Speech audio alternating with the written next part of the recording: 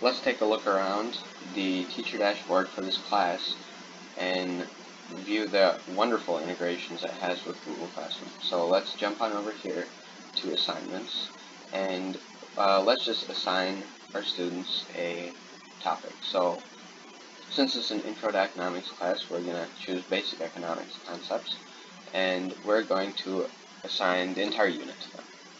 All 42 lessons almost. Obviously, you don't have to do all 42. You can go in, and if you really like only this one lesson, you can pick only that lesson. But for simplicity's sake, let's just assign all 42 to our class. It'll ask you about question sets. I like to randomize it to minimize any kind of dishonesty. We'll assign it to our economics class.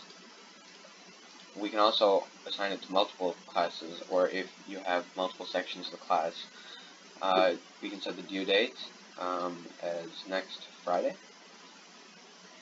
and due time can be 11:59. And once we have students here, it will allow us to pick either one student or all students, and you can assign. But currently we don't have any students, so it's not going to work. So we'll save it and assign it later. And saving now.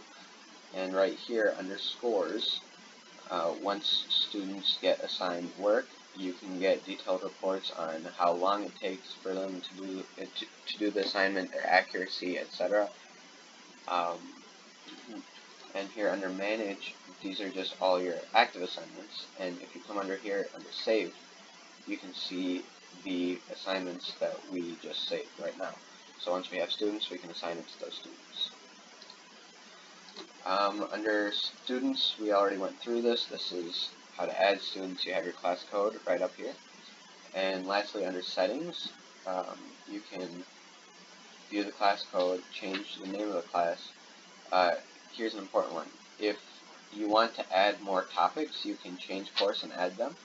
You can also download a comma-separated value file of all of your students' assignments, completion status, and scores. And if you need to delete the class, this is where you do it. Also, last thing up here under course mastery and placement, you can view your students' mastery in the topic if they're doing well or if they're kind of falling behind. This is a great way to view their interaction with the material and how they're doing. If any changes need to be made, this is the best way to do it.